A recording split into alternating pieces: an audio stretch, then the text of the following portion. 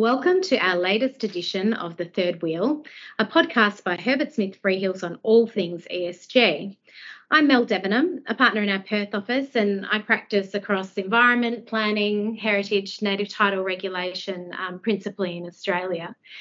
In this episode, we're going to focus on a particular interest area from a decarbonisation perspective, batteries.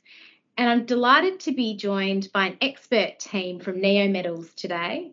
Neometals is an emerging and sustainable producer of battery materials. I have Jeremy McManus, GM Commercial and Investor Relations here. Jeremy has many years' experience in the resources and technology materials sectors, an envious CV, I must say, having held previous roles in corporate finance and funding advisory in the investment banking and accounting sectors. Welcome, Jeremy. Thanks, Mel. And also Anel Jabeur, Neometals ESG Manager, a sustainability professional with experience working nationally and internationally in a range of industries, including mining, transport and engineering. Anel is also a subject matter expert for the Mineral Resources Institute of WA's College Advisory Committee. And personally, I had the pleasure of working with Anel before in past roles in the environment place. So I'm really pleased that you've agreed to join us on the pod today. Thanks, Mel, and thanks for having us. Today we'll be having a chat about the global and local transition to clean energy, energy storage, and of course, the battery value chain. But before we get started, we usually like to start the podcast with a personal reflection on ESG and why it's important to you. Would you like to kick us off, Anel? Sure, why not? So ESG for me is best summed up in a quote I read somewhere along the line, and it goes something like this. ESG measures how companies make money, not how much money companies make. So for me, ESG holds companies accountable for their activities, their products, and then in general, the way they do business. Personally, I want to know where I invest my money, whether it's a product or shares that I buy, that the companies are good, ethical companies and aspire or do good and look after people, society and the planet. I mean, we live in an interconnected world, right?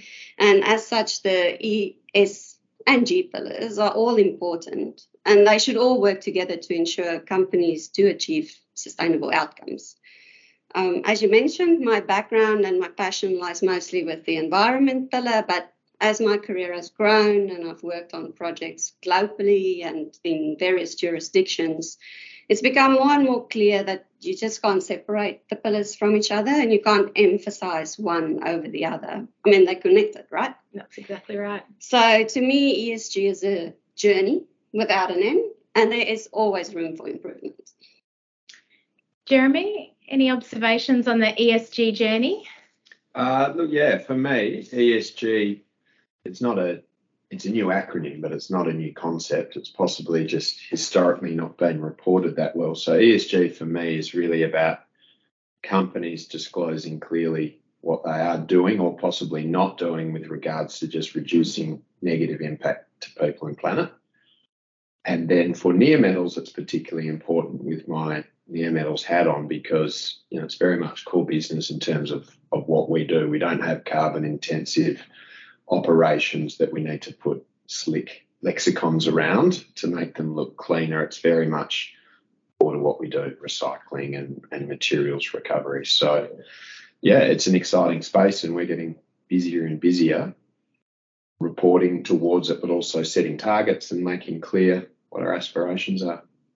That was a great segue, Jeremy, and maybe we can set the scene a little bit further at Neometals. Can you tell us a bit about the company's area of focus? Yeah, can do. So, I think you introduced it along with a very generous introduction for myself in that we're a sustainable producer of battery materials. We're targeting feedstocks from sources that have already been mined by someone else, and then we're applying our own green technologies, so recovery, recycling, or value adding to process minerals into materials. And so then those technologies are spawning a range of different projects, and we've got partners co-funding those. So the company's headquartered here in West Perth. 40-odd people were listed, primary listing on the ASX, recent secondary listing on AIM, and then also on a bunch of German bourses and on the pink sheets in the United States. And, really we came from mining roots. Some time ago we had some execution success at Mount Marion, which was an upstream lithium mine. We exited that project pretty successfully and, grew a big balance sheet. So we returned a bunch of money to shareholders. The balance that's left is supporting our growth projects, which are these very ESG-centric projects that we have.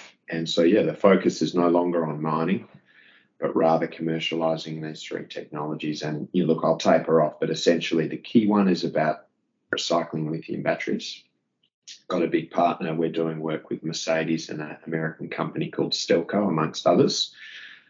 Secondarily, another European project, it's domiciled in Scandinavia. We're looking to pull vanadium out of steel waste. So that's a very green project where we're looking to sequester CO2 as well as generating, vanadium, which is a critical mineral. And then the last core project is all to do with upgrading lithium into lithium chemicals, but without the reagents, which have a very big CO2 footprint. So all utilising homegrown technologies. Really exciting. And you mentioned vanadium. I've got some questions about vanadium, but maybe we'll loop back to those a little later. And now I mentioned you've joined Neometals earlier this year as their ESG manager. It's a title we're seeing more as ESG is explicitly folded into core business strategy, and organisations are looking for that deeper level of expertise to grapple with ESG challenges and opportunities. Can you share the approach taken by Neometals? And I guess what I'm really asking for is, what is a typical day in the life of an ESG manager? Are there any learnings you'd be happy to share with our listeners? Sure. What is a typical day? There's no such thing as a typical day in ESG. Say that. ESG covers such a broad range of topics, so every day is a bit different. It just depends on what I'm working on at that specific point in time or which business unit I'm working with. At Neometals, we've developed a sustainability strategy, and it considers all our ESG challenges and opportunities and, that what we might face as a company, and then where we have to place our focus going forward. But I'm fortunate, right? Sustainability for Neometals is relatively easy. Our whole business strategy is centered around sustainability, greener battery materials, and the concept of circular economy. But with increasing demand for regulatory oversight for ESG disclosures, especially in Europe and North America, as Jeremy said, where the majority of our projects are, I must be across all the requirements that any new standards or regulations or EU directives that come out.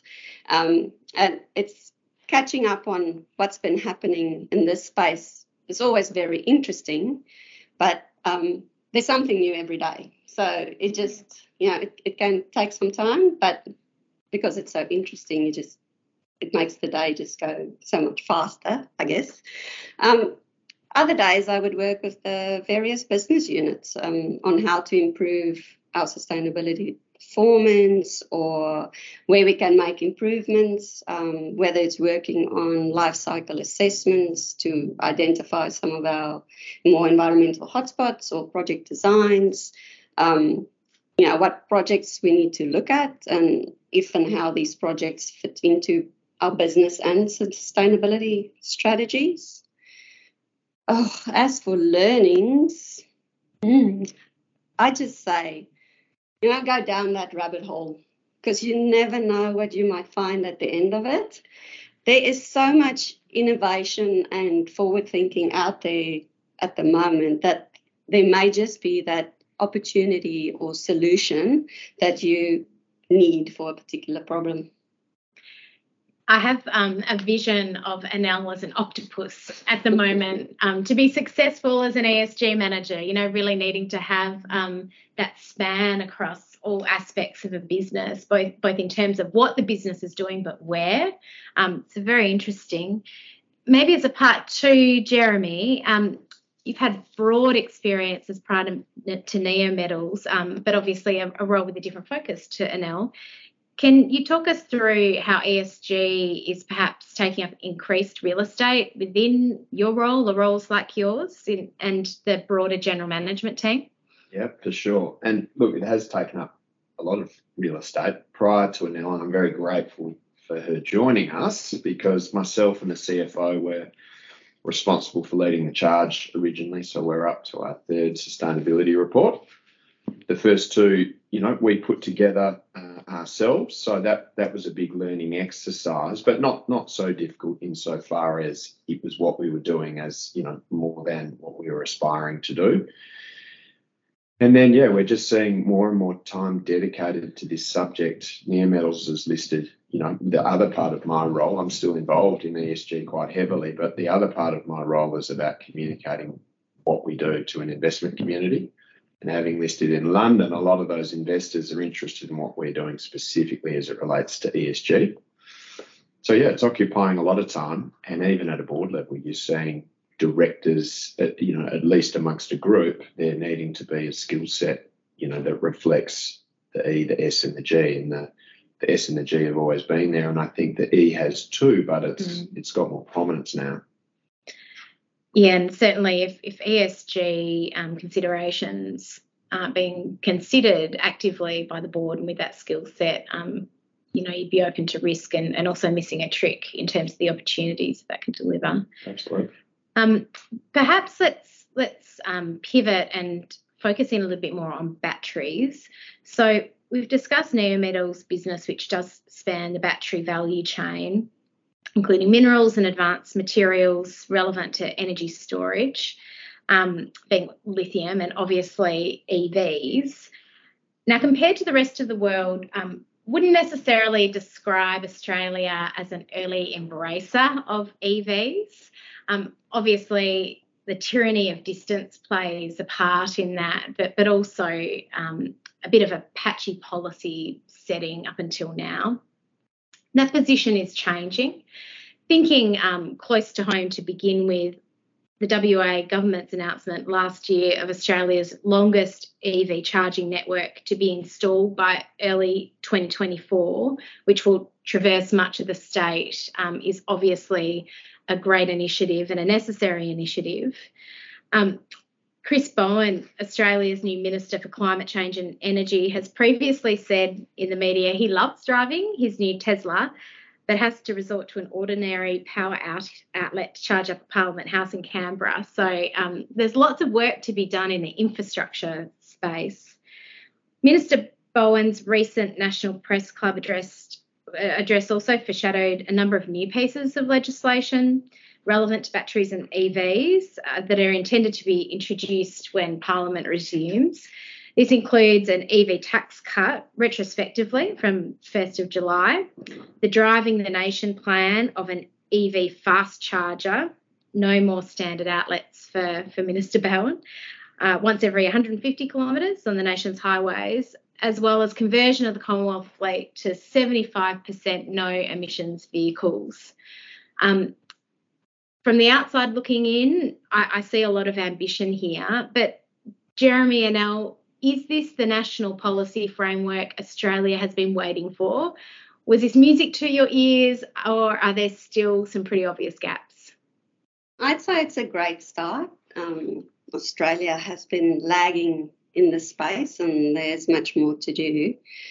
For example, in June, the representatives of the EU agreed to ban new internal combustion engine cars, or rather cars powered by petrol or diesel, from 2035. So from 2035 in Europe, all new cars must emit zero CO2 emissions. Now, as you said, in Australia, range anxiety and the price of electric vehicles over, let's call it a normal car, are still hurdles to overcome before we can set any such targets.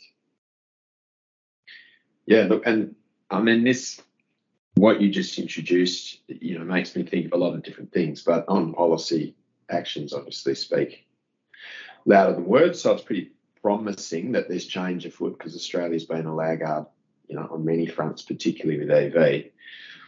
And, what we've done as a business, I guess we have been driven in part by policy. Most of our projects are domiciled in Europe or elsewhere out of Australia. And part of that is because of big populations and neighbours and trading opportunities in Europe, for example. But the other piece is policy that's been done well. So, there's a lot of things from, carrots and sticks for, incentives to adopt charging infrastructure, etc., when you're talking about cars. But equally, the car manufacturers, there's a big stick there. If they don't get down to a certain CO2 emission level, there's huge fines, billions, tens of billions of euro in fines. And so they've been forced to manufacture more EVs, whether it be hybrid or all electric. And that's really forced the issue in Europe. So, in time, when adoption starts increasing in Australia, some of those policy levers are going to be critical. I think at the moment we need to walk before we can run. So there's some basic stuff, like if you want to travel north, you can't wait for a day to charge your car out of 240 volts. But, and EV's one thing, though, as well. I think the stat was it's about 15% of global emissions come from EV, and everyone's enamoured with the concept of Teslas and everything's about green cars, but the construction industry is contributing somewhere closer to 40%. So all the materials that you need for construction are a big deal with carbon emissions. And so one of the other, it's all battery materials for near metals, but one of the other things we're doing is one of the potential partners in Stelco. The reason we're partnered with them is because they're looking to transition their steel business away from blast furnace to EAF, which has less CO2 footprint for a given tonne of steel produced. And they're using end-of-life vehicles as their scrap source. And with those vehicles, increasingly, will be more lithium batteries. So that's how we intend to partner with them. And then our vanadium recovery project, one of the byproducts or our co-products, is being used by a pretty innovative Finnish company that's looking to make a replacement cement, a binder, that doesn't have that same CO2 footprint. So lots of different avenues, and EV is just one of them. I think your comments about policy done well are really important, right? Because without a good policy setting, it has impacts on investment confidence, which is exactly what we need to incentivise the private sector to actually participate in this part of the economy. But also your point around needing to take that holistic approach, I think is really important. It's not just about EVs, obviously. It's everything that goes into the making of the vehicle, and perhaps less vehicles all up as well wouldn't be a bad thing. The 2030 ambition outlined in Minister Bowen's address to the press club included the export of critical minerals, batteries and components. So this is good news for Australian companies across the value chain. And Jeremy, you have mentioned vanadium a couple of times, and I'm hoping that perhaps you can explain in layman's terms the broader picture here about batteries and why vanadium is sometimes referred to as the new lithium. What does this mean for the global energy storage market and carbon commitments?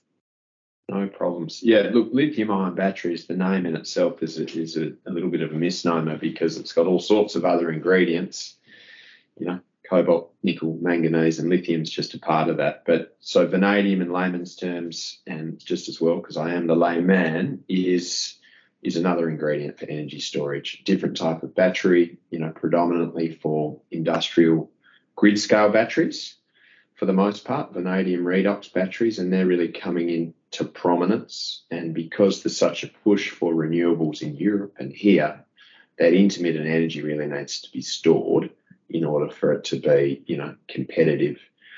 And as a result, you're seeing a lot more vanadium-driven batteries. It's not just the big ones. So the grid-scale batteries can't be transported. They're sea container size, but you're also seeing a lot of research and development going into using vanadium in lithium chemistries, both on the anode and the cathode side. So,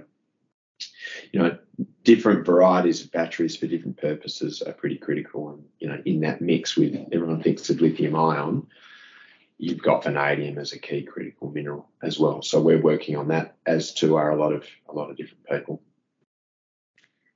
So Australia is pretty well positioned, Western Australia in particular, in this regard, given, for most of, if not all of the materials that you mentioned, Jeremy, we do have resources and reserves domestically.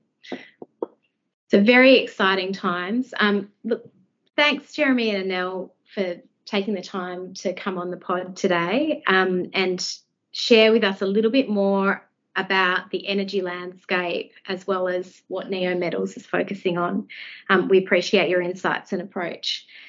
We usually close out each of our episodes with an interesting fact from the world of ESG. Now, this one is for the stats nerds, but who doesn't love a statistic? The results of the 2021 census are in. The census is Australia's biggest survey, and it attempts to question every household across the country to create a big data snapshot every 5 years. For 2021, it involved some 25 million plus people, including me. Generationally, baby boomers and millennials now count for 21.5% of the population, which makes a Gen Xer like me continue to feel a little stuck in the middle. Gen Z now counts for 18% of the population. And interestingly, 30% of Indigenous Australians belong to Gen Z, signifying a growing First Nations population. So the 2021 census data is revealing a shift in First Nations demographics. On the other end of the spectrum, there's also a growing population of Indigenous people aged over 65%. So more than 150% increase on the 2016 census data.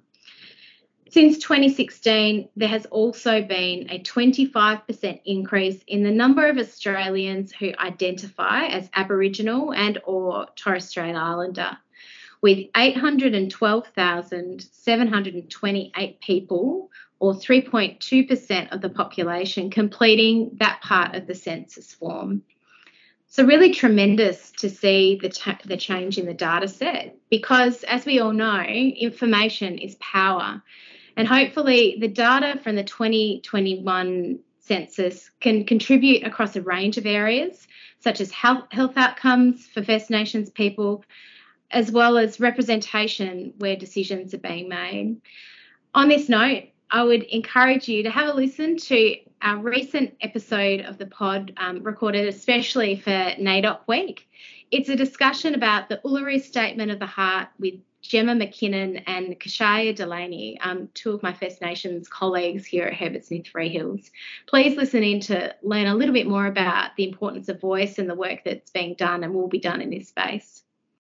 But thanks for listening, and I look forward to you joining us next time. In the spirit of reconciliation, Herbert Smith Freehills acknowledges the traditional custodians of country throughout Australia and their connections to land, sea and community. We pay our respect to their elders past and present and extend that respect to all Aboriginal and Torres Strait Islander peoples today.